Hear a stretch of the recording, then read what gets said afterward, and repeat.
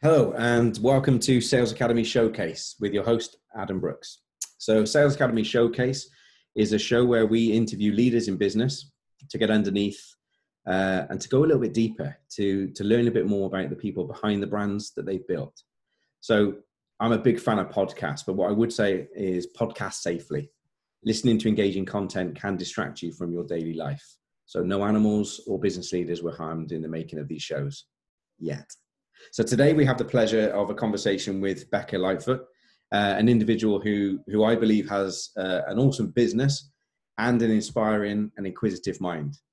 So an inspiring message as well. So someone I'd like to hang out with, and I always gauge people by, would I like to have a beer with them? And this is a lady that I certainly do.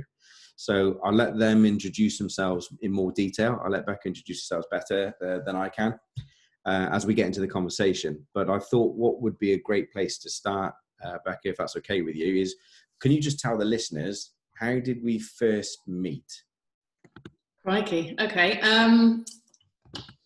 Well, I met your business partner about 3 years ago, probably. It must be coming up for 3 years because it was the summertime.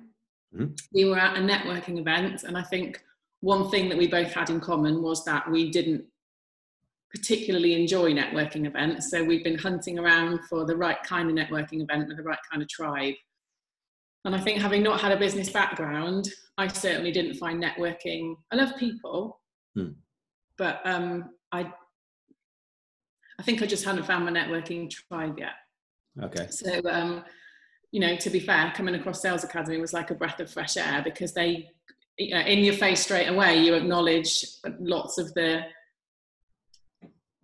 I can't really dress it up, lots of the wanky things about business. And I just thought, I love that. That's like the voice from inside my head is now outside my head. So this is great. I think I've found my tribe. So I connected with your business partner first. We had a couple of conversations over the phone and she invited me along to a foundation day, which you guys were running at Sales Academy. And I just liked the thought of someone getting under the bonnet of my business. My business had been built using a network marketing model up to that point. Yeah. So having had no business background, that was comforting for me that I was just plugging into a system. But I knew that my business needed to be different. So to go along to something where I could really dig down and look at what a business actually meant, what it meant to run a business, I got the first idea, to be fair. So I came along to the foundation day that you guys ran at Sales Academy, and you were there running that day, and that was quite a moment. It was indeed. It was indeed. It was interesting. We only have a few people in that event, so we limit the numbers because it's quite a personal event as well. There's a lot of honesty that comes out in that room very, very quickly. So too many people, the ego takes over, the bullshit starts and stuff. So we intentionally keep that room small, so it can be that intimate, but that real honesty. Yeah, there were only 4 or 5 of us there that day, I think. So straight away, that sort of put me at ease because I didn't feel like I was being. I didn't feel like anyone in the room was in any position to necessarily know better, have all the answers. It was, that's something you did very well at Sales Academy in that particular workshop and all the others is kind of create that safe environment where you're never going to get anywhere with your business if you're not honest. Thank you. So creating that environment for right, let's drill down, let's get honest. Have you got a freaking clue what you're doing? Nope. No, I don't know. Was great. So I did that foundation day, and then a couple of phone calls later again sort of was offered the opportunity to work with you guys. And I loved that as well, that it's not a given, meet us, work with us, job done. It's a kind of, is this a fit? Are we even, are we going to walk in the same path? And I like that, respected that a lot. Yeah, and you obviously didn't know then. You get this now. This isn't a sales advertisement for Sales Academy, but we talk about this a lot in terms of we're precious about this family, this community. We don't just want to bring anyone in, so we don't want to work with everybody. Yeah. But at the same time, we accept and respect that not everybody's going to want to work with us. That. So that authenticity came. We drive that in terms of I do swear like a fishwife. I act a bit of a knob at times. I'm not afraid to because I try because I want to encourage people that we don't know what we don't know. So just be the best we are. and be unapologetically the best we are, and keep improving that, compete with ourselves, just get better at that, getting more real, getting more honest, getting more authentic, and you'll attract and repel the right kind of people in your lives, in your business, and everything else. So I'm glad you felt that then, and I truly hope you know that now. Yeah. So, you know, and being a family member and sort of growing into that family, and then being part of that Sales Academy family has been huge. You know, that at that point with my business, you know, in a network marketing business, you absolutely are relying on who's gone before you. The beauty of that model is you don't have to walk your own path. You follow, you know, follow my leader type thing. But when your leader's done one, and so was their leader, and then you're trying to connect with someone who either doesn't know you or they weren't what attracted you into the business. You know, I got to a point really where I'd lost my tribe. And for me, a basic human need of mine is that sense of love and connection and belonging. Mm-hmm. And I didn't feel like I belonged to who now my parents in business were. Yeah. I didn't feel like anybody gave a shit whether I did it or not. And the problem was I had found myself in a point where I absolutely needed to give a shit. Yeah. But that's still, you know, I even had it thrown back at me, you know, well, you shouldn't need anyone to give a shit about your business. You should give enough of a shit. And that should be your motivating driver. And I was like, oh, okay. Well, that doesn't work for me as a lover and a connector, I'm afraid. Thanks. No. So I knew what I was looking for, but I actually didn't know that people like you guys were out there. And I think that's one thing that I've realized over the last 3 years in business. So many people feel the isolation of working for themselves. It's a beautiful thing working for yourself, but it can also be really lonely. Yeah. So I was feeling that sense of being lost, and I knew that my business needed to be different, but I didn't know how, and I didn't know where. And it, you know, it absolutely was a chance meeting with Amanda, and you know, and I will always be grateful to her for that. But Absolutely. Foundation Day and connecting with you there was literally a complete turning point. Yeah, and we'll talk about, thank you, mate. We'll talk about some of that journey a little bit more, and also delve a little bit into, if it's okay with you, because I'll ask you some questions as we go through this and kind of drill down on that, because I want to get underneath who you are as well as the business and stuff. But you know, asking some questions about that multi-level model and what that looks like, because some people listening won't know what that means, right? So we'll explore into all of that, but also how your business has evolved into what it is now, and that's also still evolving, right? So before we get into any of that, though, take us back a little bit, right? I want to go back even further. So before you were doing this, Becca, I want to find out, and I want you to tell the listeners a little bit about what were you doing before. So give our listeners, our viewers, a bit of a background about who is Becca. Tell us about you. In the olden days. So I am a scientist, I guess, by training. I left school, at school I wanted to be a medic. Mm-hmm. Took me a long time to convince myself I was clever enough to be a doctor. And I put myself through the mill with medical school interviews. That was a fascinating experience. And I got conditional offers at medical school, 3 different medical schools across the country, which was ace. You know, I'm following in the footsteps of a brother who's a vet, you know, very clever boy. And my younger brother is a clever one as well. So I've always had that, you know, I am academic. I accept I'm academic, but I've always had to work hard for that.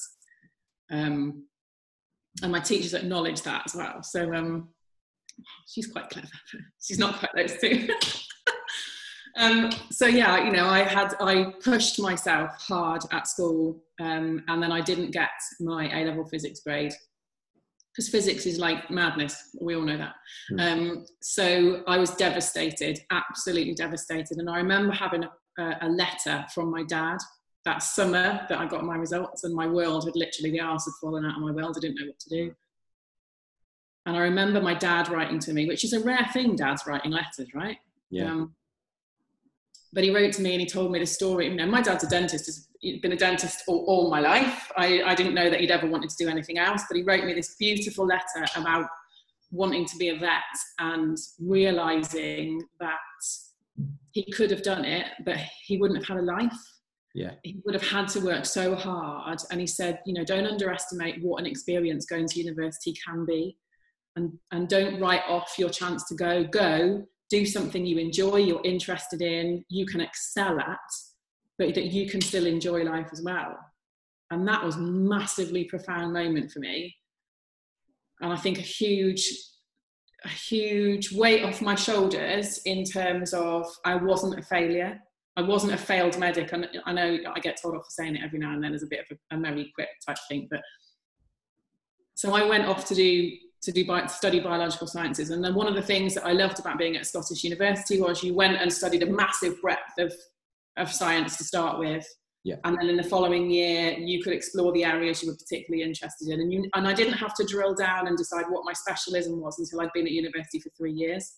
Okay. So that was when I decided that I was going to study kind of infectious diseases as my, little bit of excitement. I'd done that as work experience at school, and I loved it. And the human body, biology, has always fascinated me. The human body is ace. Don't even get me started with that, right? But the things that happen to the human body, because things that have been on this planet for millions of years before us, and they're going to be millions of years after us, I just found that fascinating. And the way that these tiny little microscopic things can switch things on and switch things off and be fine, and then have devastating consequences. I was like, man, that is so cool. And I had some great people at university around me. I had some great professors who were inspiring, and they encouraged me to go off and do a work placement. Yeah. So my 4th year at university, I've milked university for years now. My 4th year at university was spent working at Porton Down, the MOD facility. It's a department for. I can't even remember what DERA stood for at the time, but it changed its name so many times, trying to not be what it blatantly obviously was. Yeah. But I had the most fantastic year there, working in what we called wet science, so active research, or at the bench, doing the science kind of research. And I loved it, and I met some brilliant people and was involved in some really cool stuff that I'm very, very proud to have been involved in. One of the things that I was involved in was developing a kit, basically, that they were going to use on active service out in theatre, and to be involved in that, like working your Saturdays, making up kits, packing up kits, and then training lads that are in the RAF to go out and use those kits, and knowing that, in a couple of months' time, they're going to be in theatre using stuff that you've helped to create. And ultimately, that has the potential to save not only their lives, but our troops' lives and hundreds of civilians' lives as well. Wow. Yeah. Don't think about it at the time, but when you step away from it, you're like, shit, that's pretty cool. I'm really proud of that. So I loved it there. I loved the wet science. That kind of then fostered an enthusiasm for research. So after my degree, I went off and did a PhD and just spent a few more years at university. So I kind of, I thought that science was my path, and then got distracted by a boy. And academia was PhD was tough. Academia was tough. And I think it's quite often you don't realise when you're in something, you don't realise what it's really like until you're in the thick of it. Yeah. And academia is tough. You've got to pull in the research grants, you've got to publish papers, you've got to build a reputation for yourself, and there are people that are willing to criticise and knock your science, knock your expertise or you go into teaching, and then actually quite often to have a teaching job at a university, you need to be actively encouraging research money into the department as well. So it's a lot of balance, there's a lot of demands on you. Yeah. And neither of us, I love my bugs and he loved his worms, but we didn't love it that much. So Chris left. He was 2 years ahead of me with his PhD. So he left and he joined the Ministry of Defence, went down to Porton bizarrely and worked with my mates, rude. So he moved down to Bristol, and then I finished my PhD up in Nottingham, and then I moved down to Bristol to be with him too. And I went into teaching. I went back to my first love as a 7-year-old in Mr. Roberts' class. Yeah. At primary school, and I became a teacher. And I loved, you know, the expectation to be a secondary science teacher is huge when you've got an academic background like that. But to be able to charge around the field like a Roman soldier, or play the most beautiful music and encourage your children to really dig deep into their heart and their imagination, to build an entire world on which to base their creative writing, is ace. You know, to get to do that, those light bulb moments, you know. That's quite a shift though, from science to teaching in some senses. Like you said, if you're going to go and teach science at university, yeah, that makes sense so far through your PhD, but to go from the science to the teaching is quite a pivot, right? Yeah, but I suppose, it is, yeah. On the outside, I think it's the things that you learn when you're doing a PhD, the sort of self-discipline, the resilience, the resourcefulness, organisation, you know, that kind of stuff. That helped. I think the maturity, being 5 years older than, or even more than that, than some of my peers that were training alongside me doing their PGCEs. Yeah. That was interesting, you know, just different view of life. You mentioned a couple of times that academia was hard for you then. So is there anything bubbling away, right, you wanted to change that and make it better? Was that anything in terms of driving you to get into teaching? Did you want to help kids? I loved the idea of, I mean, I don't know whether you can remember back at primary school, that much longer than when I was there.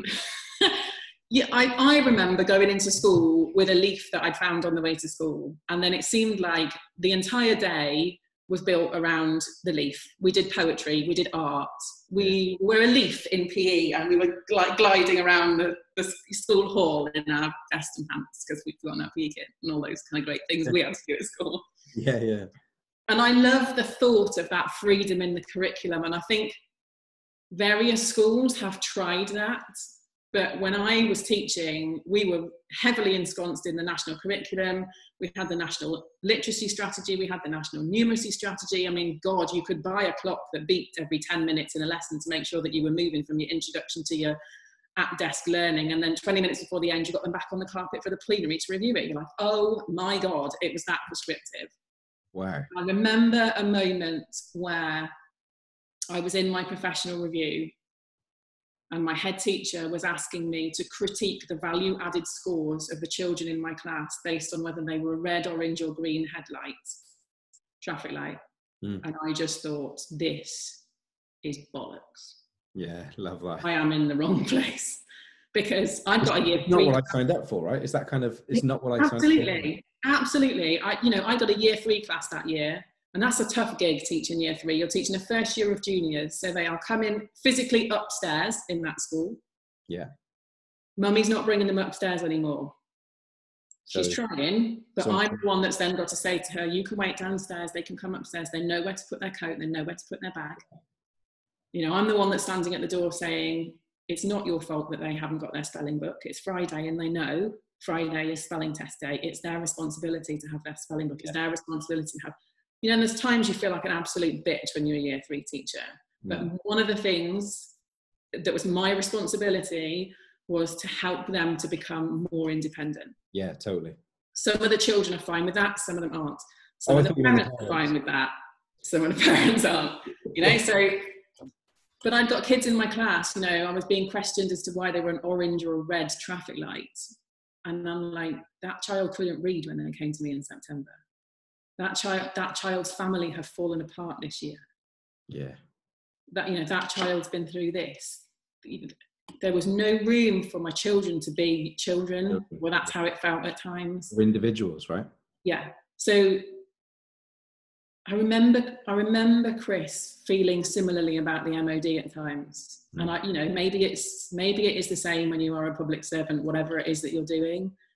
That feeling at times, and the NHS have just been through a great and a challenging period of time. But sometimes you're in that system and you feel that system is inherently broken. And you do it because it's vocational, you want to make a difference. You know, I went into teaching because I wanted to touch people's lives. Yeah. I wanted to be a medic. And I remember at my medical school interview being asked that question, why do you want to be a doctor? And I said, because I want to make a difference. I want to help people. I want to make a difference. He went, be a bin man. And I remember feeling like I'd been slapped in the face, you know, because to me, that was you saying that contribution, which is one of my other basic human needs. Yeah. You know, what is the point in growing if you don't do something with it? But that was someone saying to me at that point at 19 years old, one of your basic human needs basically is bollocks. Wow. And that stuck with me for a long time. So even going into a teaching interview and saying, why do you want to be a teacher? I need to say something profound here that's not, I wanted to. Now, bollocks to it. I want to touch people's lives. It's a massive privilege to touch people's lives, to make a difference. Yeah. I bet if we went back, that guy would say, well, I said it to motivate you, but there are other ways, thanks. There really are. Yeah, there really are. And how very dare he shatter one of your values in his eye of the world, right? In his perspective. Yeah. But ultimately, when I left teaching to become a parent. And one of the things that I remember having a conversation with quite a few people, and then sort of saying to me as you approaching the end of your piece, so what's next? You know, you've got your PhD now, what's next? Yeah. And I remember saying, I want to be a wife, I want to be a mum. And then being like, oh, well, you've worked this hard and now you're like, what? Yeah, so it's almost like that. Oh, but you're throwing it all away. It's like, yes. To go and be a mum, to go and be a parent, to go and be one of the best things we can possibly. Yeah. And at that point, Chris was private secretary to the guy that was running Abbey Wood, the Defence Procurement Agency. So he was working stupid hours, massively stressful job. Yeah. And we got one child by then. And, you know, if you're going to be a parent, I believe you need to be a present parent. And so both of us working would not have worked for us as a family. So I decided to put my career on hold and to be mum at home, because that's what I wanted to do and that's what I believed was the right thing for our family. So I genuinely wasn't looking for anything else. And it was the week that I made that decision to leave teaching that I walked into the opportunity to become involved in network marketing. And that was literally walking into it at the Mall at Cribs Causeway. Wow. So you kind of bumped into your future life. Yeah. My sponsor Sarah was walking along. I was walking along the top layer of the Mall at Cribs Causeway. I was pushing a pushchair, and William was by the side of the pushchair. So Georgie was in the pushchair, William was by the side of it, and I think I remember screeching at William something about hurry up, like grab that bottle or cup or something that was rolling towards the door of Clinton's cars. Lost my mummy cool for a moment. And I remember Sarah coming up to me and saying, excuse the unusual approach, but I'm looking for some great people to work with me in my work from home business. I'm looking for parents in particular. And, you know, you just look like the perfect person to come and chat to. And I'm thinking, what part of me screeching at my 2-year-old to fetch that bottle as it goes towards the door makes me seem like a good prospect for your business? This is hilarious. I've got to hear this. Yeah, we don't always see what we see in others, what they don't see in themselves, right? Yeah, absolutely. Cool. Okay, fab. So there's a good kind of backstory and a background into you, which is important in these interviews, right? I want to find out more about you, and that's the personality is coming through, which I love. So thank you for that. So I may dance about with a couple of these questions, but yep. What you're doing now, I want to fast forward to what you're doing now. From that moment with Sarah and everything else. And I want you to kind of look back at it and go, what inspired you, Bex, to get into this? To what I'm doing now? Yeah. What inspired you to do it? Who? Yeah. I thought we'd just leave that for a moment. Yeah, no, it's poo. So you realise I have 2 boys, right? So mum of boys, there's an awful lot of life is about poo. Or like the workings of the human body. And so at the point where my business pivoted from, so that the business that I built with Sarah, my network marketing business, had grown to the point where I had replaced my teaching salary. I had no reason to go back to teaching after I'd sort of finished my maternity leave with George. Well done. Yeah. Thank you. But then it just kind of stagnated. And I felt like I was fighting my role at home and growing my business. Okay. And there were times when it caused problems at home. And then our family circumstances changed massively. My husband, Chris, was killed in a motorbike accident 3.5 years ago. And suddenly my work from home business that, yes, it had replaced my teaching salary, that needed to become a breadwinner's business. But it needed to become a breadwinner's business around the fact that at that point, my boys were 6 and 9. Wow. And that was the point. It was about 6 months after that I met you guys and started working with you guys. And initially I was like, I don't have the capacity to do anything else. I've got to try and make this work, but I can't, because taking my business to the next level under this model, I felt was going to take me away from 2 boys who were broken and who needed me to be around, and I needed to stabilize as much as I could. So I was kind of thinking, how can I make this more? How can I do this differently? And we'd started to work on some stuff in terms of my values and who I was and why I shied away from my background as a scientist and didn't sort of, bring that to the forefront of my business. And something in me was resisting that, and I didn't really know what it was. And we were sitting at the dinner table one night, as you do when you have boys, eating your tea, talking about poo, because that's what they do. They'd both been learning about the human body at school that day. And one of the things I love about the way that they learn at their school is that the topics track. So when George is doing something in year 2, William was doing it in year 4, but he was doing like the next layer of it. But it means that they could talk over dinner and have that sort of shared understanding. Great way, yeah. Absolutely. And they started talking about the human body and digestion and poo, obviously. And I remember George, aged 6 years old, sort of interjecting at one point in this conversation, going, "Do you know something, Mummy? You actually know quite a lot." And he would have said it exactly that way. He absolutely did. George, he absolutely did say it just like that. And I remember thinking to myself, thanks. But I actually remember thinking, my God, I love this. We'd literally talked about the journey of food from your mouth until you have a poo. And just talking about the way that, this happens in this part of your body, and then it goes into there, and then this is added, and that, and does that. And they were fascinated by it.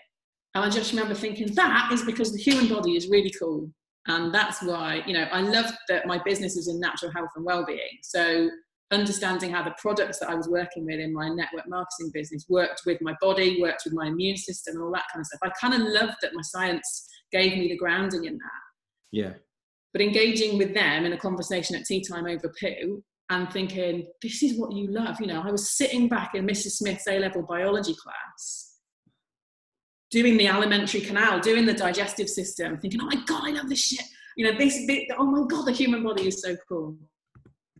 And that's the next time I saw you guys about a week later, I was sort of saying, right, I've got gaps. I've got gaps in my knowledge. I've got gaps in my professional development. And I remember you saying, how can you have gaps in your knowledge when you have a PhD? Are you kidding me? Do you need this, or do you just need to get on with it? Why are you so caught? You really challenged me in terms of why have you got to have a certificate to be able to do something, to offer that advice, to help people.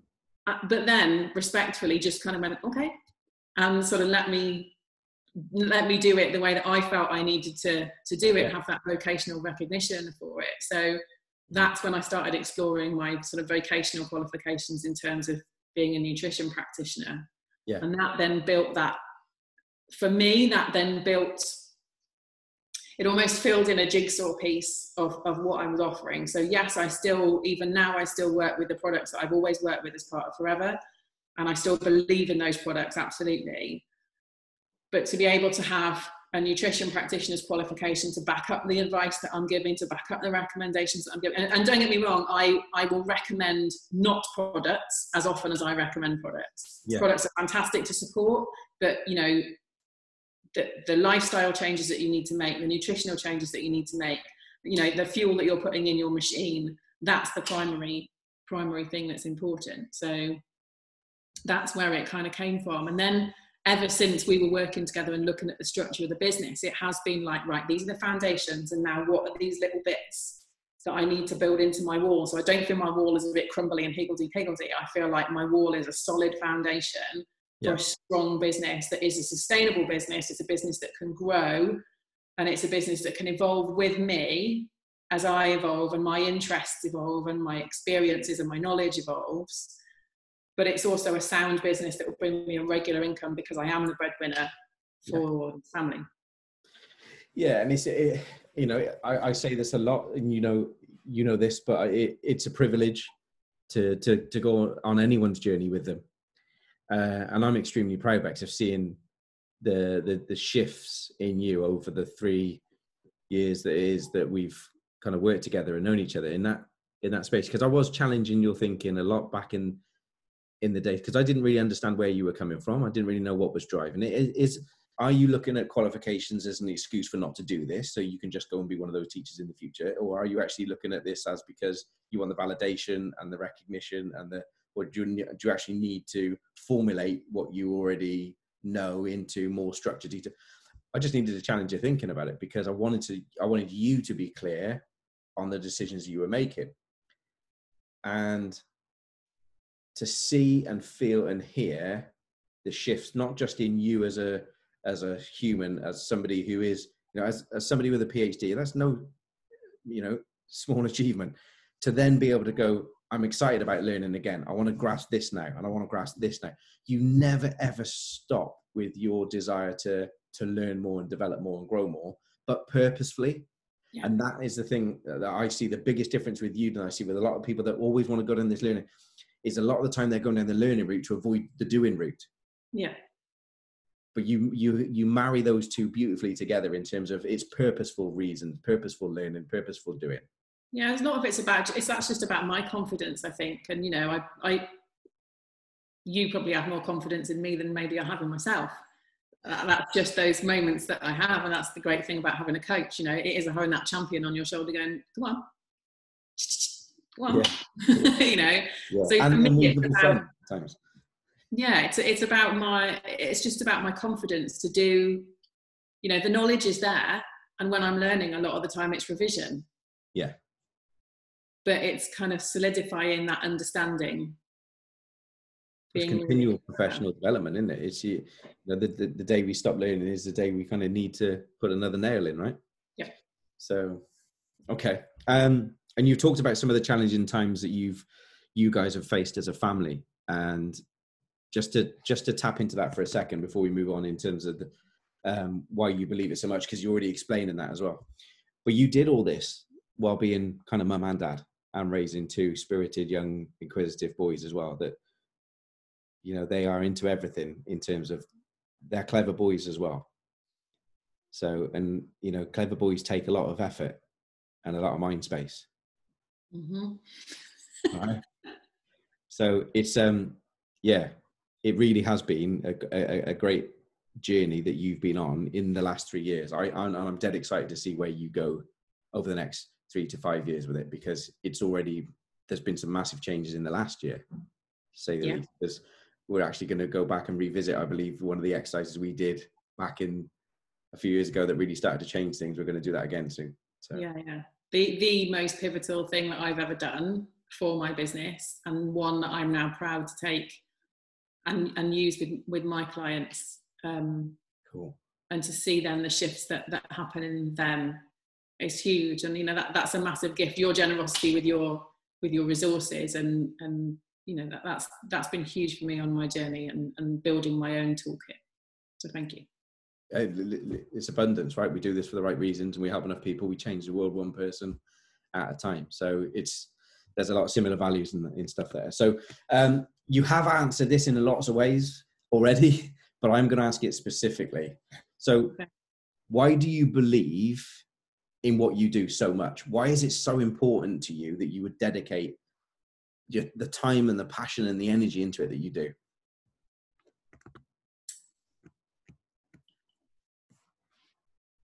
There's kind of two ways to answer this question, I guess. The first way, the kind of sciencey way, I guess, is because the human body's ace. It's so cool. And being geek is cool again, right? So it's all right. Oh, thanks for that. No, that's it. But that passion, but it's science, right? Science is geeky to a lot of people, and it isn't. It's cool. Yeah, it's exciting. So to really kind of understand the way that the body works, Yeah, to really understand the way that the body works is so exciting, because when it doesn't work, trying to kind of, it's like being a private investigator. You're putting together all the pieces, but then I'm probably equally fascinated, but maybe not yet so educated. I'm equally fascinated in human behavior and in the human mind. Yeah. And the way that our brain works, the way that influences our behavior, the effect that then has on our physical body, how all of that links up with our neurochemical messengers, our hormones, our endocrine system, how complicated and brilliant that is. Yeah. And then, as I say, you've got these infectious little critters that kind of, come around and mess it all up, and, and how's our immune system going to deal with all that? So, to me, being able to work with someone to understand their body is such a privilege and such an interesting and engaging and exciting thing to do, particularly when it's not making a lot of sense. Yeah. You're like, no, right, okay, we need to pause this, we need to try this. So there's that element of what I do that I just think, it's like, is it the fascia? In biology, brilliant. That. So there's that part of what I do. But then the other part of what I do, when I'm not working nutritionally as such with clients, but when I'm working with them, looking at their wider well-being, when I'm looking at the things in their life that are making things harder, the things in their life that are challenging them, that need a little bit of reshaping, that's not something I ever thought I was going to end up going into. But one of the reasons I guess I'm so passionate about that is there has to have been a reason for the last 4 years. Okay. There has to have been a point. Yeah. And I think, when you think about the things that you've been through as you grow up, as you go from being a child to an adult, as you go from single to partnership, as you go from partnership to parent, everything, every opportunity that we have in life, we are learning.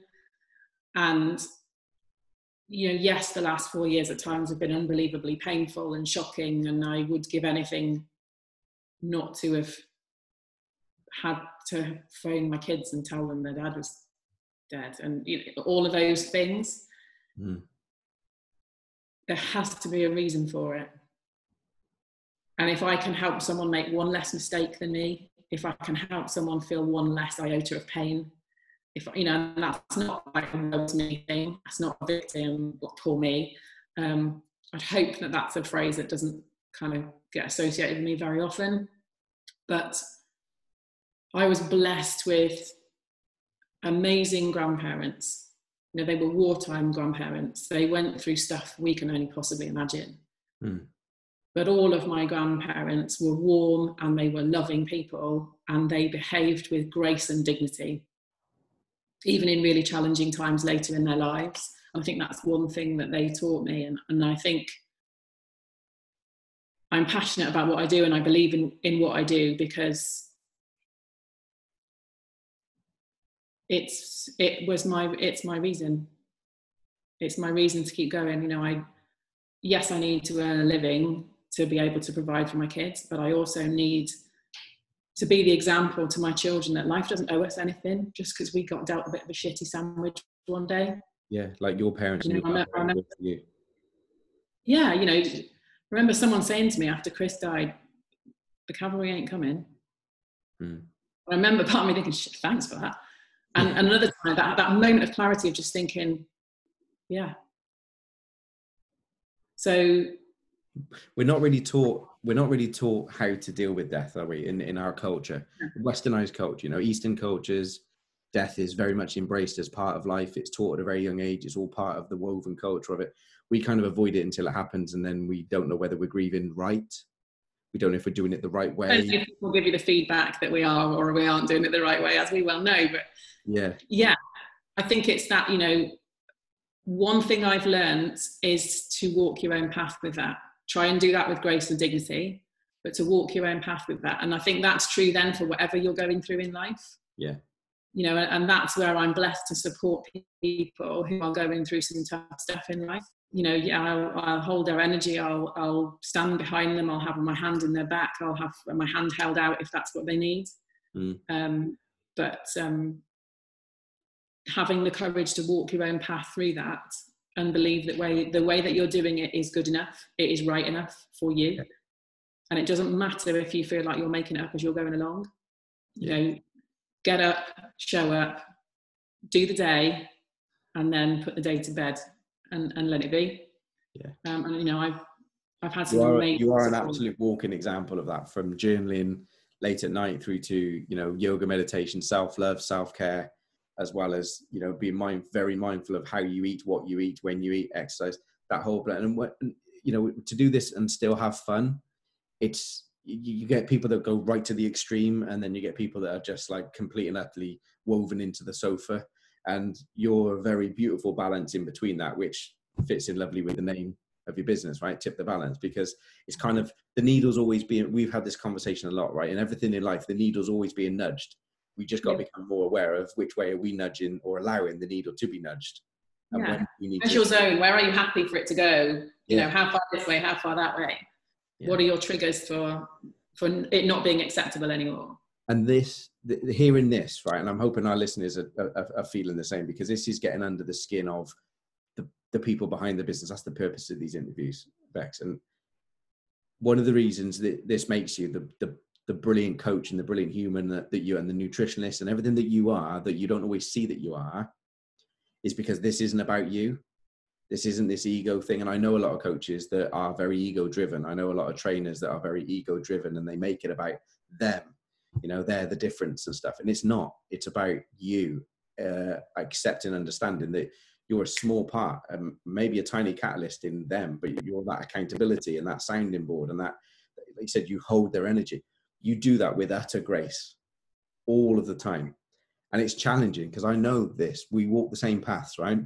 It is challenging. There are times when you are biting your knuckle because the frustration of hearing the same excuses and the same noise, but we can't do it for them. We can't put the trainers on and run the marathon for them, right? Yeah. I think that's one thing. How do we ask a different question? How do we poke? How do we redirect? How do we challenge them to think and act differently so they get different results, rather than expecting different results but doing the same things, right? Yeah, and I think working with some of my nutrition clients in terms of, you know, are they trying to achieve something in terms of their weight? Are they trying to achieve something in terms of the way that their body behaves in response to particular foods? You know, one of the things that I learned a long time ago was that yes, I want to be able to support people, but I need to give the ball back. It's their ball, it's not mine. And you know, I'm sure it's the same for you. People thrusting their balls at you all the time. People wanting you to take responsibility for it.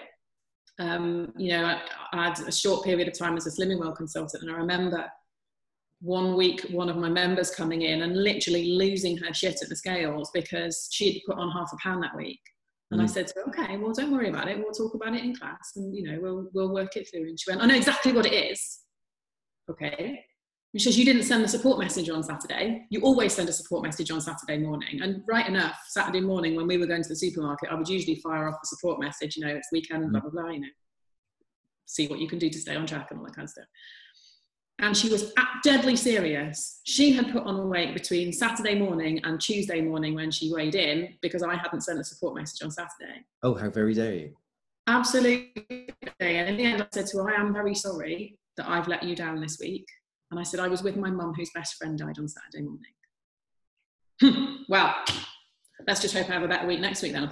Let's hope you do, because my mum's having a relatively shit time at the moment. But as long as you lose that. And I took that all massively personally. And I remember my mentor at the time saying to me, but you've got her ball. You've got all their balls. You need to give them all back. Yeah. Their weight loss results are not your responsibility. But, you know, again, I was in that environment where I had lost weight with Slimming World. I wanted to give something back. And I think that's the thing when you are, I resisted the term coach for a long time. Yeah. Because I was worried that meant I had to have all the answers. I was worried that meant I'd got to have all the expertise. and all these, you know, misconceptions I had about being a coach. And then I realized actually it's just about supporting people to find what's inside them, motivation, their inspiration, you know, all of those things. We just ask the questions. We hold their energy, we ask the questions. And that realization that my job is to drop the pebble. And, you know, the ripples from that pebble could go anywhere. Yeah. And I don't know where they've gone a lot of the time. And you're certainly not expecting them sometimes to go bounce off and come back again. And that's a beautiful thing when it does, you know, but we ask questions, and sometimes those questions cause a little ripple, and sometimes they cause a freaking great tidal wave. Yeah. But they sure as hell do people then. Yeah. But that's it. That's like, you know, the paradox, if that's the right term, in terms of how do I give them back their balls but still care? Yeah. And you know, how do I care if I don't have their balls and all that sort? And then, you know, I haven't got that right with everyone yet, Ad. I know that I haven't got that right with everyone, but that's part of my journey and my development as a coach. And I think this is mastery, mate. This is how it's continually. There's no better goldfish bowl to learn in when you are holding other people's energies, business goals, life dreams, ambitions, challenges, fears, and all that. Because you know, you said earlier on, if you can't do it, teach. Right? There's almost, if you can't do it, coach.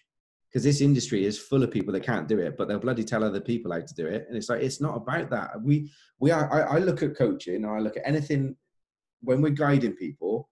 It's very much like an orchestra, right? You've got wind, you've got percussion, you've got brass and stuff like that. Now, individually, probably sounds pants, but without the conductor who can then just bring it together to create that symphony, right? That alchemy, that's the role that we play. But we're useless without all of that. Yeah. Do you see what I mean? And it's like, it's not coaching, it's conducting in that way for me, in that creating that beautiful masterpiece. But they do the work. They play the instruments. They bring out the sound. We just conduct. We poke, we prod, we guide, we support, we challenge, as we said earlier. So, and I think within the industry that I work in, that sort of health, wellness, fitness industry, you know, there are a lot of people with very strong views. It's quite an ego-driven industry. Yeah. There's a lot of people that are proclaiming sort of messiah status, they're going to save you. Mm-hmm. There's a lot of people that are proclaiming one size fits all, my plan will work for everybody. Yeah. And there's a lot of egos that won't refer on. You know, one of the things I'm very proud of within Tip the Balance is I know where the parameters of my expertise are. I may well be a PhD qualified scientist in infectious diseases. However, I am a nutrition practitioner. I am not a nutritionist, and I'm not a dietitian. So I know when I'm working with a client, I know exactly when I need to refer them on to a nutritionist because they need something a little bit more in depth. Where I need to refer them to a dietitian because they need something prescriptive. They need a prescriptive investigation. They need a prescriptive plan, maybe. And we're not just talking. Let me talk to you about macros. Anyone can do that with MyFitnessPal in theory. And I know when to refer on to a GP because they need some more investigations. Yeah. And I pride myself on that. You know, I might have a lot of letters after my name. My ex-mother-in-law would tell you that didn't mean I've got any common sense. But I know where my boundaries are. I know where my parameters are. I am blessed. You know, for all, I made a joke at the start about networking. In the 4 years that I had been networking, realizing the wealth of connections that you build up and the value in those connections, in that you can then refer people on to them because you've built a relationship with that hypnotherapist, you built a relationship with that Reiki practitioner, you built a relationship with that yoga instructor, martial arts team, you know, whatever it is. You know, again, that was a moment of, that was the point of that every painful cup of coffee, that was the point of that, you know, because I met that person that day and we clicked, we got on really well. And I think, you know, being able to build that bank, that referral network, to be able to say to people, you know what, I don't know that I'm the right person to help you, but I think I know someone who can. Yeah. I can't remember if it was Jim Rohn or Brian Tracy or one of the guys who said your net worth is your net worth. Yes. I remember Jim Rohn saying it. I don't know if it was his originally, but I remember him saying it. Yeah. Yeah, he used to say. And it's understanding that to that level, in it, not just saying it and going, oh yeah, as a to use your language, a wanky term, but it is that you know, how when you have that confidence, it gives you that level of freedom that I don't believe most coaches ever get to, because they restrict themselves, because it is about them, right? So when you have that freedom to go, I know my limitations. I'm not going to let you go. Let me introduce you to somebody. I've got you still, but let me bring in this person and let's work together. And then poof, and let's bring in this person out. And it's that's the approach where you are so focused on the individual and their outcomes and their results and them actually getting where they want to get to. That's what makes you the brilliant coach that you are. One of many things, all right? So let's move on a sec in terms of your passion just screams out, Bex, in terms of why you do it. So there's a question about understanding why people would need your services. I'm going to come back to that a little bit later, right? I want to go a bit further in terms of, you started to touch on some of the kind of horror stories, myths, negative stories about the industry that you're in. Mm-hmm. And I remember hearing one recently, like a lady who had a gastric band fitted, and she'd literally figured out that she could put milk in a jug and the Mars bars in a jug, heat it in the microwave, and then she could drink the Mars bars and therefore bypass the gastric band. And I'm like, first thing in the morning, it does the same thing, opens up your band. But it's like that in terms of, you touched on it earlier, they're not ready for it mentally. Surely somebody should be working here and here as well as the kind of here stuff, right? Mm-hmm. So what are some of the horror stories, myths about well-being and the industry and nutrition and stuff that we can bust some of those myths right now? Oh God, this is so, do you know what? I think in the last 2 years, probably, maybe it's been more, maybe it's just my consciousness of it in the last couple of years now. I'm much more heavily involved in the industry, but there's noise. There's no, every single time you scroll through your news feed, every single time you are on YouTube and, you know, you've watched whatever it was that you went onto YouTube for, but it's the next video that comes up that you get drawn into, or it's an advert that's popping up on something, you know. There's just noise, you know. It used to be like Mr. Motivator on GMTV or whatever it was, or, you know, someone like that. They were the guru about fitness. Yeah. Now there's noise everywhere, all the time. Nutrition writing, diet plans, every celebrity that's, you know, breathes at all is then put straight onto some kind of program, and then they're releasing some sort of, you know, book claiming to be an expert in something. And I think our biggest challenge in the industry at the moment is noise. Yeah. You know, I have clients that have been working with me that will sort of say to me, well, what do you think of so-and-so? And what do you think of so? It's no different to 10, 15, 20 years ago. People going, what do you think of Atkins? What do you think of the South Beach diet? What do you think of it? You know, and before that, our parents' generation, it was bloody cabbage soup shizzle or something like that, wasn't it? Whatever the chuff they were doing then. You know, the industry, I believe, from being inside it, around it, outside it, a client of it, you know, all sorts of things. Unfortunately, it's an industry that's based on fear. You know, there's a bit of fear of missing out. There's a bit of fear of going backwards. There's a massive fear of failure. You start off feeling a failure, you do a bit of it, it's okay, but then you feel a failure again. And a huge part of the industry preys on that sense of failure. Yeah. You know, my belief is that it's about habits and behaviours, and it's about finding your own personal sustainable habits and behaviours that fit in with your lifestyle, fit in with your family lifestyle as well. You know, because to put yourself first and to change where you're at and what's happening for you, you have to put yourself first, and that's not easy unless you live by yourself. You are a hermit, you know. So working with mums who are like, but I can't put myself first. I'm a mum, or I'm a wife, or I've got work, you know, all this kind of, yes, okay, there are excuses that are kind of, you know, we have to get through those barriers. It's bloody hard for a lot of people to say, I am so unhappy with this, I need to make these changes, and I've got to stop finding the reasons, you know, that affect everybody else, and I've got to start doing the right thing for me, because it makes you feel selfish. Yeah. And I think you contrast that fear and that sense of, I'm selfish if I do something to help myself and sod everybody else. Yeah.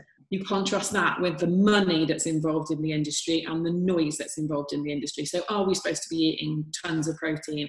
Are we supposed to be eating no carbs at all? Are we supposed to be doing it? Are we supposed to? Shoulda, woulda, coulda, bollocks. You know, you have to find the thing. Your biochemistry is different to mine, partly because you're a bloke and I'm a woman, but partly because we are just different human beings. The human body is as we keep saying, you have your own genetic footprint, you have your own biochemistry.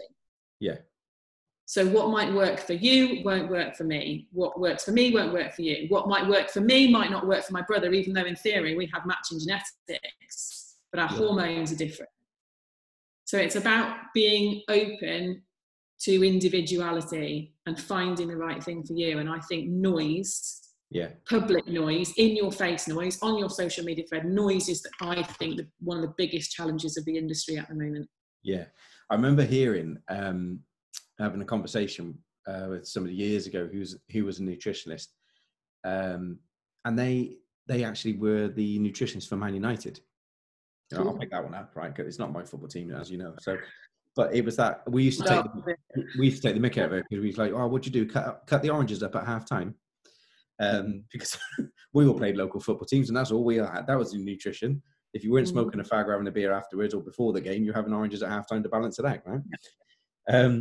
Thankfully, football's moved on quite a long way. But she had a challenge with sesame seeds. So a tiny little sesame seed would send her body into shock. Yeah. And then the organs and everything else wouldn't do its daily job. So she was gaining loads of weight and getting really unhealthy, and her organs were struggling because there's this tiny little alien thing of a sesame seed.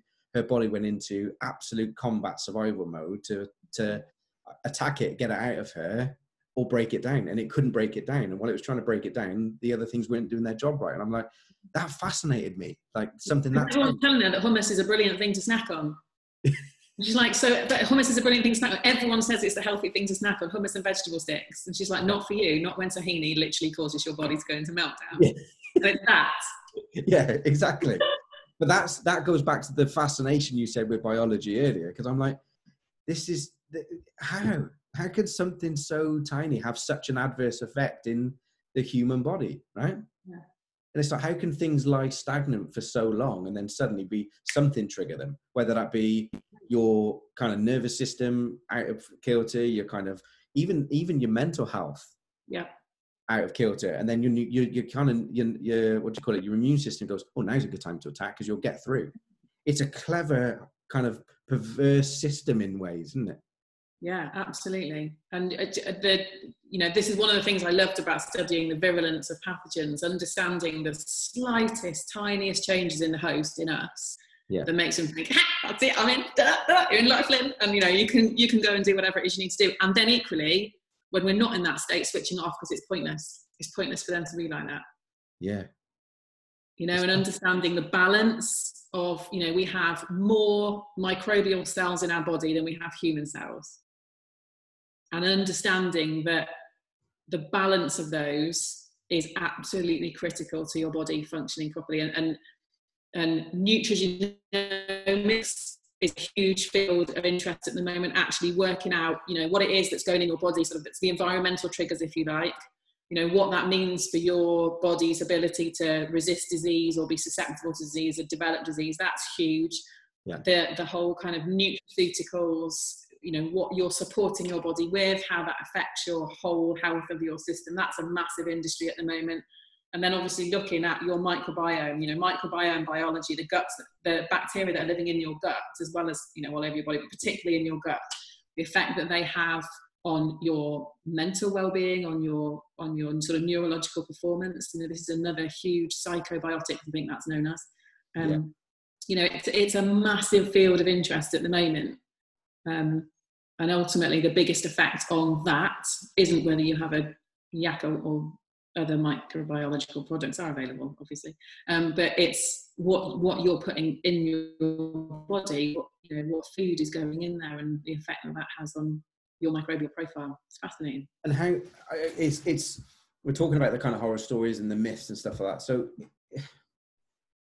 we're much more accessible now to this stuff. We've got so much information available at our fingertips now. And I know we talk about Googling is a dangerous thing to do, right? But I don't know whether you even know, right? But how many people are living their lives in a sleepwalking pattern, are completely unaware of how much harm they're doing to themselves because they never stop and think, or they've never been checked, or they never knew they could be checked. You know, where do we go to find out if nutrition is an area to start with? I think for everybody it is. You wouldn't put shit fuel in your car and expect it to perform well, would you? But because it's for so many of us, eating is almost a mindless activity. It's something that we just do. I don't think most people realise the magnitude of the impact that it can have. Marry that with the busy lives that we lead and the fact that so many of us lean on convenience food. Yeah. You know, and I don't just mean, you know, pre-packaged ding meals, but even, you know, how many of us have been ordering food boxes in lockdown because we don't even have to think about it then. We just, you know, we'll just whack that in. What's the recipe for today? You know, we've both done that because we're kind of trying to work and feed families and all sorts of things. So, you know, there's all of that, you know, the busy lives that we're leading. There's the noise that I talked about and the confusion that people don't really necessarily know which way to turn. And then also, one thing that makes me sad is that stress has just become a normal part of life. And it's almost like this, yeah, but everyone's stressed. No, they're not. I don't, you know, one of the questions I ask my client, when I work with corporate clients, when I'm looking at workplace wellbeing in particular, one of the first questions I ask them when we start that workshop is, when did you first hear about stress? And some of them will be like, oh, my parents always used to say, I'm so stressed, or you cause me so much stress. But a lot of them say they don't remember the word stress being around when they grew up. You know, my dad fell ill when I was about 10. He has an autoimmune condition, and I remember being told it was a stress-related condition and thinking, well, my dad doesn't get stressed. He's like the most chilled out person I know, but Dad's way of dealing with stuff was to internalize it all. My brother does the same. Swan. But realizing that the absolute physical impact of stress is one of the most important things I think we can educate ourselves on. You know, the effect that it has on our blood pressure, the effect that it has on our digestive enzymes, the effect it has on our sleep, the effect that has on our metabolism, all sorts of things. It's such a massive topic to go into, but a stress response in your body is the same whether you are feeling a bit low, whether you're having an acute anxiety panic attack, or whether you are full-blown under stress all the time, relentless. You are having the same physiological response. The magnitude of it is different, but it is the same physical stress response in the body, and it is real. And I think this is what a lot of people don't realise. And when they just live, everyone's stressed. Everyone gets stressed. Yeah, we do, but it doesn't have to be just what happens in life. But it seems to be that is the way. Now, I hope lockdown in some respects has helped people, you know, redress that. But then it's brought other stresses along with it too. Yeah. I remember seeing a program with Dr. David Hamilton in someone I know you were a fan of. I know, look at you. Going all we out, David. Oh, but what a surprise. I heart me's right there. I can't remember if it was David or somebody else on that documentary, but they said, like, years ago, our stresses were like a saber-toothed tiger.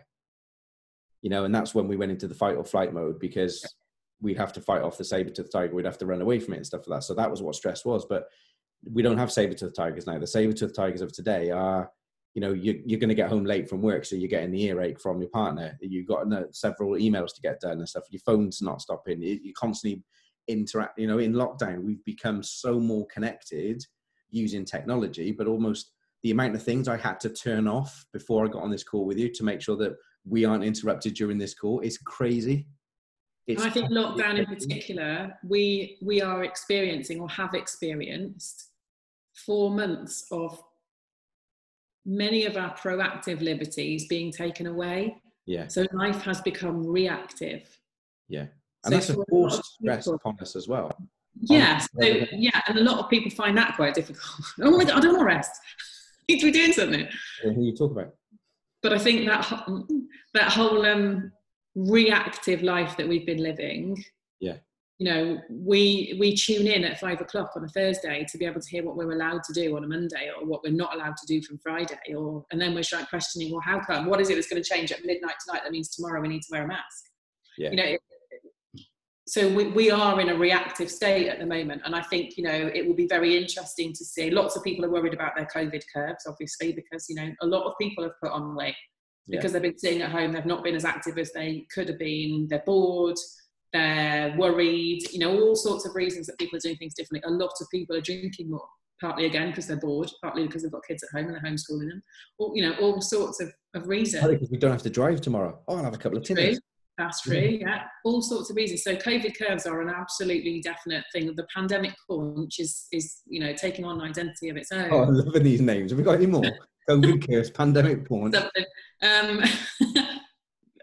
No, I'll think of something. Lockdown liposuction. Is that a product to launch? Lockdown liposuction? No, probably not. Lockdown love handles. Lockdown love handles. There you go. There's another one. We can keep these coming for ages, but I think people are acknowledging that it's not been an easy time, and that has taken you know, that's had a physical effect on them as well. Hormonally, that will mean that your body is quite often sent into a fat storing state. But none of these things are permanent.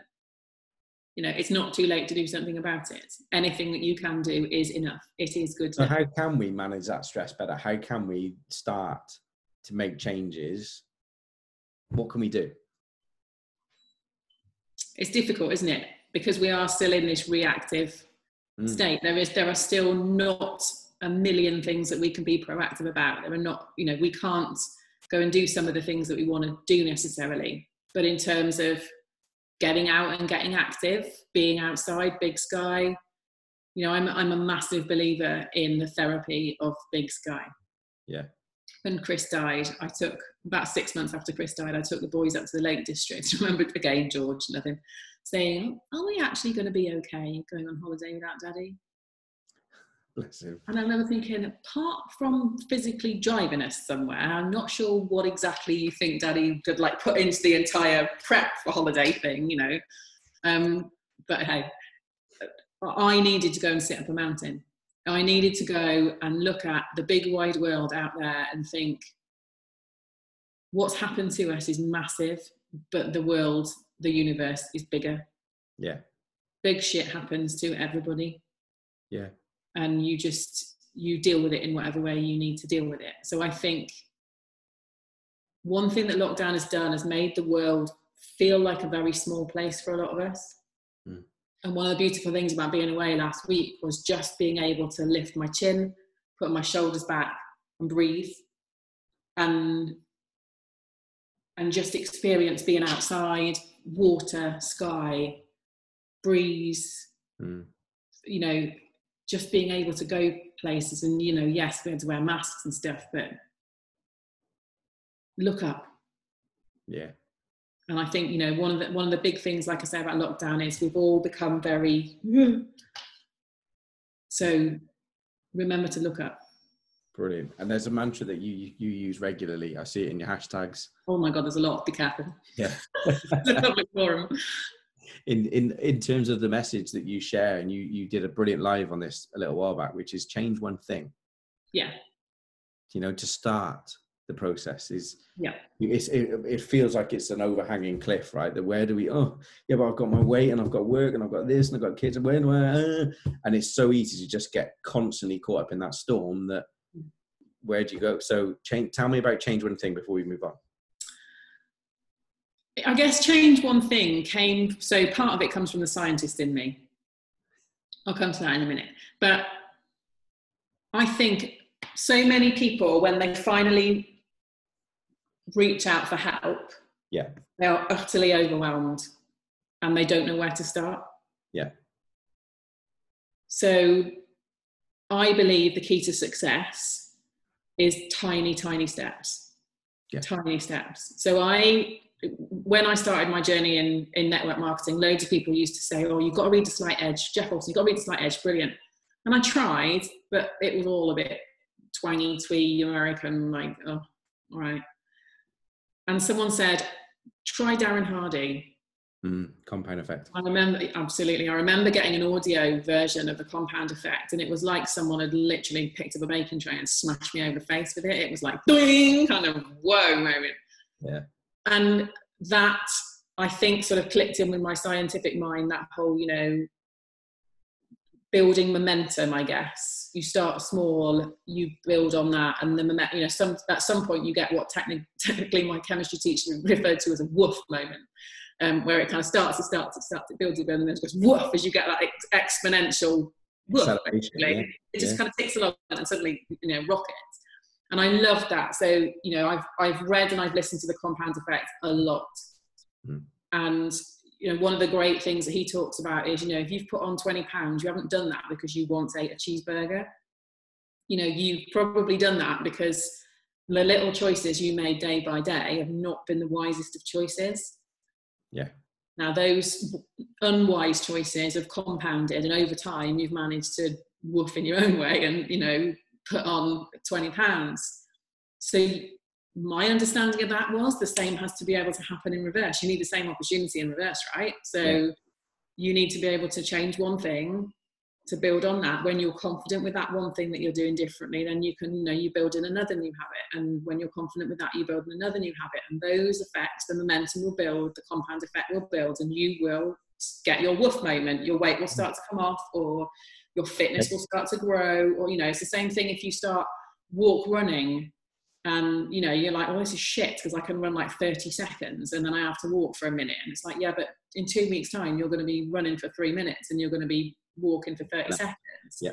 You know, put in the graft, put in the effort and build on it, but do it slowly and carefully. And, you know, that I said earlier, that links in with the scientist in me. You know, when you're doing any kind of experiment and you want to change something, you want to change the outcome, you can only change one of your variables. Otherwise, you're not going to know what's caused the effect. So, you know, that scientific approach to what we do, particularly if I'm working with someone who's got an intolerance or an allergy or something, you know, maybe not an allergy, I'd probably refer them on. But if someone's got some kind of digestive intolerance or some digestive challenge, stripping things back and then changing one thing at a time. You know, if we chuck gluten and dairy and yeast all back in there at the same time and the symptoms start again, which one was it that was causing the problems? Yeah, it's exactly the same. You know, we talk about it in marketing terms and in the business in terms of testing and measuring. If you start to do something, if you're doing loads of stuff, if you change everything, you won't know what works. You've got to test and measure stuff for a period of time to see the outputs, and then tweak. And then tweak, and then tweak, and then tweak. So that brings us nicely back to then the business question. So moving away slightly from the detail of the nutrition and coming back to you starting the business and everything else. What setbacks have you had so far in terms of running your own business, Becca, and how did you overcome them? So I guess that first transition from working a business that was someone else's model, if you like, and, you know, don't get me wrong, I still believe in the network marketing model. I'm still very proud to work with Forever. It worked for me. It was hard work, but it worked for me. Yeah. It's one of the massive challenges I think I had when I worked just with Forever was that I spent a lot of time feeling I needed to apologize for people that were doing it badly, that were building a business irresponsibly. But that's even brave admitting that, right? Because there are some of them, and this is why I love more I've always loved the direct selling association models the most. And I've worked with them internationally and stuff, right? The different models, and some of them have worked brilliantly in other countries and just flawed massively in the UK because they've tried a different approach that just has worked elsewhere. And we don't need to go through the names, but there's been investigations into some of them, and they've ended up paying massive £1 million fines and stuff like that. Yeah. But there was always a reluctance from the owners of these models, or if you like, the leaders within these models, to even accept that it was being done badly. Yeah. And in fact, in some cases, they were using those examples of those individuals that had taken the model and accelerated it and had their woof moment, but not necessarily in a caring, abundant, sustainable way. Yeah. They've kind of done it, and they've been the next shiny object to almost prove their model works. And that's done damage to the industry, isn't it? It has. And I think it's done damage to, you know, certain companies in particular. Yeah. And I think, you know, with the advent of social media, with the generation that came into the business with social media being absolutely the way that they'd kind of grown up, come through their teen years and into their professional years, if you want to call them that, in their 20s or whatever, you know, they were having stratospheric growth, and that's amazing. And, you know, good on them. It worked for them. one of the things that I found difficult was the disregard for what had gone before, or that's not blanket, it's just some of them. Yeah. And as you say, you know, they are at times put on a pedestal. It is like a magpie moment, isn't it? This is the new shiny thing. Yeah. You know, we're lucky that some of the new shiny success did incorporate the values that Forever have. You know, they were proud of our founder Rex Moore, and they were, you know, you cut them in the middle, and they were Forever through and through. They understood the power of the business model, but they also understood that people were at the heart of what we do, and not everybody does that. And you know, you're going to get people that are tossers in every business, aren't you? Whether it's a conventional business or it's a network marketing business. But I think that advent of spamming people on social media, and with Forever in particular, you know, we had a really strong period in the weight management industry, but then it became, everything was about, you know, Clean 9 detox programs and all this kind of stuff. It was all over Amazon, it was all over social media. People were doing things in a way that was against our marketing plan. So if you knew your marketing plan, you knew what Forever was about, you knew that they were doing this wrong, yet they seemed to be getting away with it.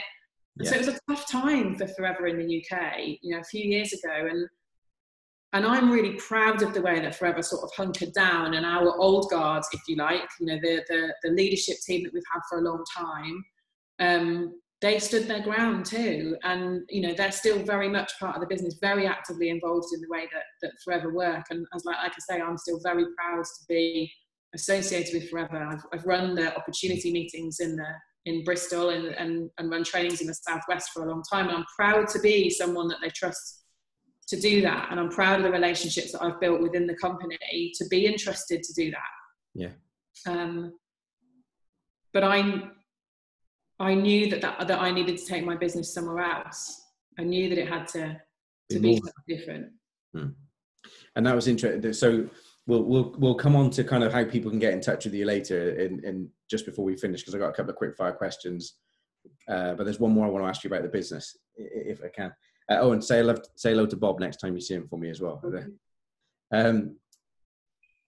But yeah, so because you've got the nutrition piece, you've got the Forever piece, and you're also a qualified Nordic walking instructor. You do well-being walks as well, which is the outdoor, like the Big Sky stuff you're talking about. So you've got the physical exercise and the experience of all ages and all kind of abilities. Yeah, that was quite a selfish reason that I went into that initially, I guess. You know, I was always fascinated by, what are they doing? They're walking along with sticks. What's that about? And then I looked into it a little bit. Poles, right? These are these. Yeah. These Nordic poles. So it looks like we've forgotten our skis. That's what it looks like.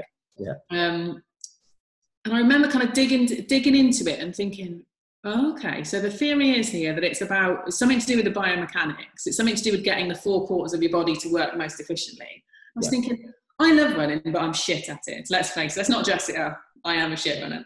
But I enjoyed being part of our local running club.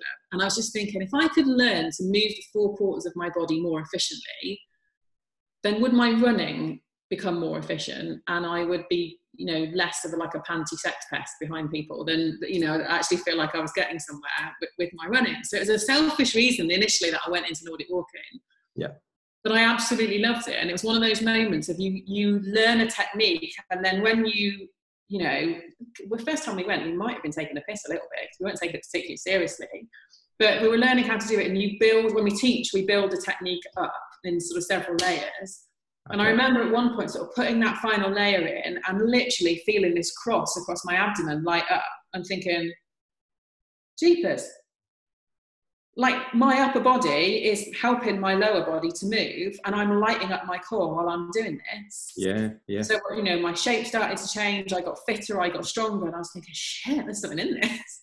Well, that's not what I expected.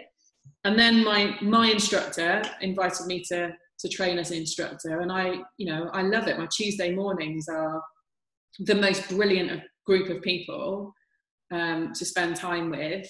But, you know, they've all got their own stories as well. And some of them do it for fitness. Some of them do it for friendship. Yeah. All sorts of reasons. But, you know, there's times when we'll turn up and you can tell someone's had a humdinger of a morning before they arrived. But an hour later, by the time we're sort of putting poles in the car and going and grabbing a coffee together, they're like a different person. Whatever it was, it's in the sky. They've talked it out, they've walked it out. Yeah, well, you know, that's my approach sometimes. It's like, we're not having a coaching session around a table. Grab a pack of sandwiches. We're going for a walk. Absolutely. And it matters, you know, it's that adaptability and that ability to go, right, this feels different. We need to do different, be different. Yeah. Talking side by side is totally different to talking face to face. Yeah, exactly. It's great. Exactly. So in terms of your company, possibly industry, but how do you see the future of your company? I would hope that it's a naturally evolving beast, if you like. So it feels like it's evolved a lot already in the last sort of 2 years. I didn't ever expect to be involved in corporate wellbeing. It was a chance conversation with someone. And I think, you know, that's one piece of advice I would give to anyone who is in business. Don't automatically think of all the reasons why you shouldn't do something. That's my next question. Cool. Okay, seamless. Because I found myself saying yes to something because I couldn't really think of a good enough reason to say no. Yeah. But it's become part of my role that massively challenges me. Yeah. But part of my role that I absolutely love. And knowing that you're working with people to help them tackle stuff that's affecting their productivity, their focus. Yeah. Stuff inside work, stuff outside work. The growing realization, I think, in the workplace that stuff outside work has a massive impact on what goes on in your four walls, like it or not. Yeah. And again, current situation has accentuated that massively for a lot of you know, they've had to change ways of working from home, you know, flexible working policies. All these things have been available for years, but companies haven't really embraced based on trust, leadership, culture. And that's the space that you're getting into now that is game changing, because that leadership and that cultural shifting role, that's change management. Change management is exciting and terrifying all at the same time, because change is one of the most scariest things for most people. Yeah. But it should never be as scary than staying the same or staying somewhere where you're not happy, right? Yeah, exactly. And, you know, I think being invited into a workplace is an enormous privilege. Understanding that you then need to build trusting relationships with the people that you're working with, but also positioning with the people that have brought you in, that at some point you're going to need to give them some feedback.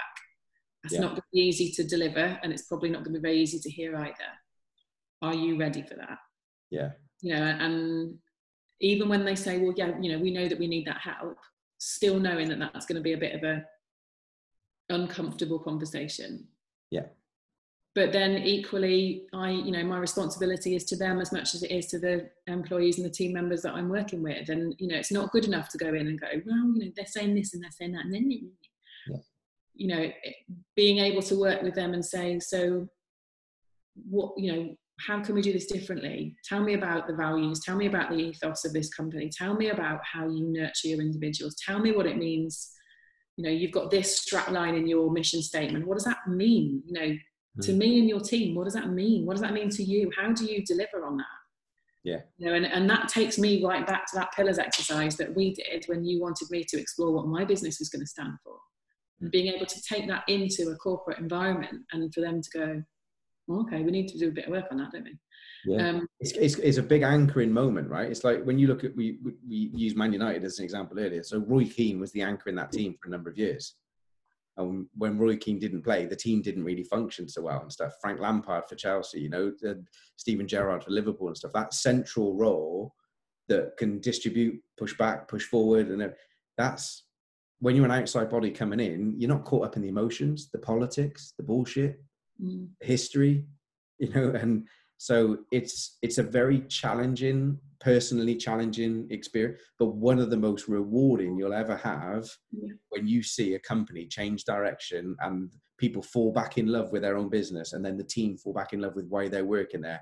And you've got people that had already emotionally started to put their CVs online to leave because they just weren't feeling that change, or they weren't being heard. They didn't have a voice. And, you know, you get brought in because of nutrition and well-being, and suddenly you're involved in this whole cultural shift that changes. Yeah. You're talking about leadership, you're talking about clarity, you're talking about expectations, you're talking about communication. You know, these are things that when I was working in the network marketing industry and I was going to Tom Barrett seminars to learn about leadership and learn, you know, he is, in my opinion, supremely knowledgeable about leadership, about communication, but my God, he's also the most incredible human being. And even being in a room with him, you cannot, it rubs off on you. Yeah. So I did it several years of it back to back, and it was huge. And I go back to those notes now when I'm working with a leadership team and think, how can I come at this differently? What can I share with them that will make that difference? And I think, I might have gone in to talk to them about, like, let's not eat crisps every lunchtime, people. And the next thing I'm talking about, standards and expectations that then fit into the whole, their annual reviews, their performance related pay. It becomes the ethos of the company. Yeah, and they have those moments and you think, shit, how did I end up like here with them? The leadership team, I'm standing with them as they're sharing with their team. These are our, bronze, silver and gold standards moving forward, so that you guys all understand what our expectations are. But this is done in a consultation process. And I'm saying to the team, like, what do you make of this? Do you understand that? What does that mean? How will you show this? Yeah. Do you understand that when it comes to your accreditation, when it comes to your review, do you understand what evidence you need to have collected along the way so that you can, put your case forward for that pay rise? Because you want a pay rise, fine, let's work on how you're going to put in your bid for that. Yeah, exactly. Love it. So, if the business grows in that area, that would be amazing. And, I'm always intrigued when people sort of approach me and say, would you come and meet the team? Would you come and see if it feels right to work with us? And yeah, well, you're certainly part of my power team to refer out in that space, because I've seen the effects that you've had. So 100% back you in that space. And I do believe it will be a big part of your business going forward.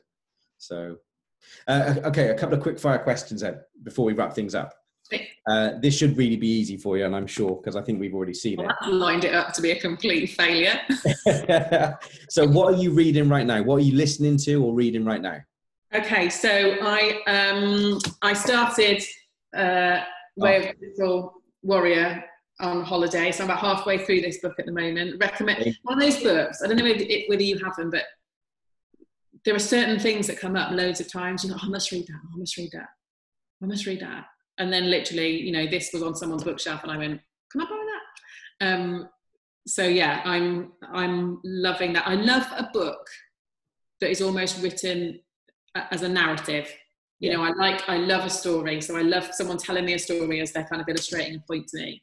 Yeah. So I'm reading that at the moment, but I've always got Dan Millman, Way of the Peaceful Warrior. That's right, Way of the Peaceful Warrior, Dan Millman. And I've always got a few books on the go at a time. So this is probably the most story-ish book I've read, but I've always kind of got textbooky kind of things that I dip in and out of. So I'm also reading a book called Eastern Body, Western Mind by Anna Dia Judith. So I bought this for my sister-in-law a couple of years ago, and then we had a conversation about 4 or 5 months ago, and she went, that book you bought me? Yeah, she went, get that, read that. Okay. Brilliant. That's quite a meaty text, so that's a real sort of dip in and out book, and that's really about a little bit like Louise Hay. Referencing and it's looking at what's going on in your body at the moment and what could be behind that. And that's a bit woo-woo for some people, especially when they've come to you because they think you're a scientist. But I love that part of what I do. I love embracing energy work and the whole mind body. That's where I love Dr. David Hamilton, that sort of mind and body connection. Louise Hay was I can heal you, or you can heal yourself. I can heal myself. How to heal your body, is it?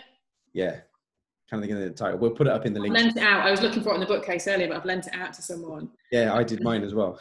Okay, so who is your go-to book or go-to author for either business or self-development then?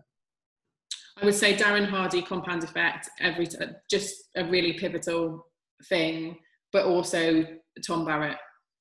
Oh. And Tom Barrett has the Communication Guys podcasts. Yeah. With Tim Downs, I think his name is. And they must have a bank of like 50, 60, 70 podcasts. Some of them are 10 minutes, some of them are 40 minutes. Yeah. And they just look at all different kind of aspects of leadership and business and communication. Obviously they're communication guys.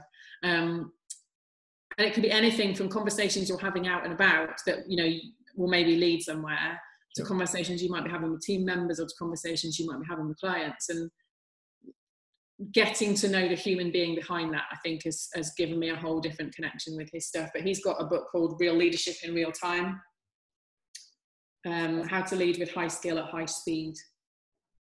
And it's just lots of little snippets that are in that I quite like. So I dip in and out of that quite a lot. But I would say, I saw David Hamilton's book. I thought that was the one you were going to pull out too. Yeah, I Heart Me is a brilliant book. And he's also got how the mind heals the body, I think. And that's also a speaking gig that he sort of tours around. So if you ever get the chance to go see him, yeah, you know, not only because he's an enchanting Scotsman, a very charming scientist, he has the most magical way of explaining the chemistry, the biochemistry, that, you know, the way that our neurotransmitters, our brain chemistry works. Yeah.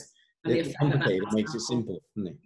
Yeah. You know, he's brilliant explanation. So I Heart Me is a really good book. He's a massive advocate of kindness, self-care, yeah, you know, and the impact that has not only on you, but on other people, that radiates out as well. So brilliant. Yeah. Excellent. Okay. And finally, we're going to share links to get in touch with you and contact information like YouTube channels, Instagram, stuff like that. But in terms of anyone listening or watching that either has a question or wants to tap into a little bit more about what you've already explained and what you've explored with us, what's the best way that people can get hold of you? How do you prefer that they get hold of you, Becca? In whatever way they feel comfortable to. So some people feel very comfortable to pick up a telephone and have a telephone conversation with someone. And that's something I learned when I worked with Forever. Yeah. Encouraging people to communicate in their preferred way puts them at ease to start with. So I don't mind if someone emails me. I don't mind if they phone me, and all those details are on my website. I don't mind if they are, you know, connect through social and, you know, stalk me for a while. That's relatively normal too. You've got to suss out whether I really walk the talk and mean what I say, or I'm secretly like dabbling a six-pack of Mars bars or whatever. And Tip the Balance is your handle, right? On pretty much all of the social platforms. Yeah. Tip the Balance, lovely. Tip the Balance UK. Tip the Balance UK. Okay, fab. Thank you. So as I said, we'll put the links up for everybody anyway. But that's great. They can get hold of you the way that they want to, and you're going to be accessible in that way. So listen, thank you. And I'm gonna give you your full title without all the letters because I don't know them. But thank you, Dr. Rebecca Lightfoot, for the time that you spent with us, and you can give me abuse afterwards for giving your full title. But thank you for being so honest, right? It's been fun. We've had a giggle, and I hope it's been as painless for you as it has been for me. So the conversation's flowed, and my mission is to get a little bit under the skin and behind the scenes with these companies who are giving them their time and their knowledge and their experience. As somebody, you know, you talk about Darren Hardy, Success Leaves Clues is something that he talks about as a principle, which is what he did with the Success Magazine, interviewing people for years. So I just wanted to get under the skin with people like yourself and share a little bit about who you are, what you do, because for a lot of people, we can see that business owners or business people can be unreachable. And that's just, it couldn't be further from the truth in my experience. So I believe wholeheartedly that there are brilliant stories that lay within each of us. And we've got no idea just how they could impact. It goes back to the pebbles you were talking about earlier. When we tell our stories and when we share our experiences, just how much of a trigger or an impact that can have. So I mean it from the bottom of my heart, Becca, thank you so much for investing time with us and sharing your experiences with myself and our listeners and our viewers. So really appreciate it. You're very welcome. And very cheekily, you may see Maverick Minds behind me. I would love to invite you back at some point to a Maverick Minds kind of get together, where it's a little bit different, whether it's not a one-on-one interview. What I'd almost like to do is get people with sometimes polarized viewpoints, and let's get some debates going on some of these subjects where, you know, if we're going to make a difference in the world, how do we do that? What impact can we have? And let's get some real debate going. Not so, hopefully we won't have people walking out, you know, but from a point of view of, we want some discussions to learn and grow and understand where people are coming from. So it is a bit broader in its spectrum. And I'd love to have you as a guest on there if you would be. Thank you. That would be an honor. Cool. All right, fab. So we're going to be sharing this in terms of the podcast and the video and stuff. We'll get that out and we'll get all the links out. We'll also put some links in for these books that you mentioned as well, and the referencing a few people that you've mentioned throughout your journey. Fab. Fab. Thank you ever so much. It's been a pleasure. Catch you soon. Good night.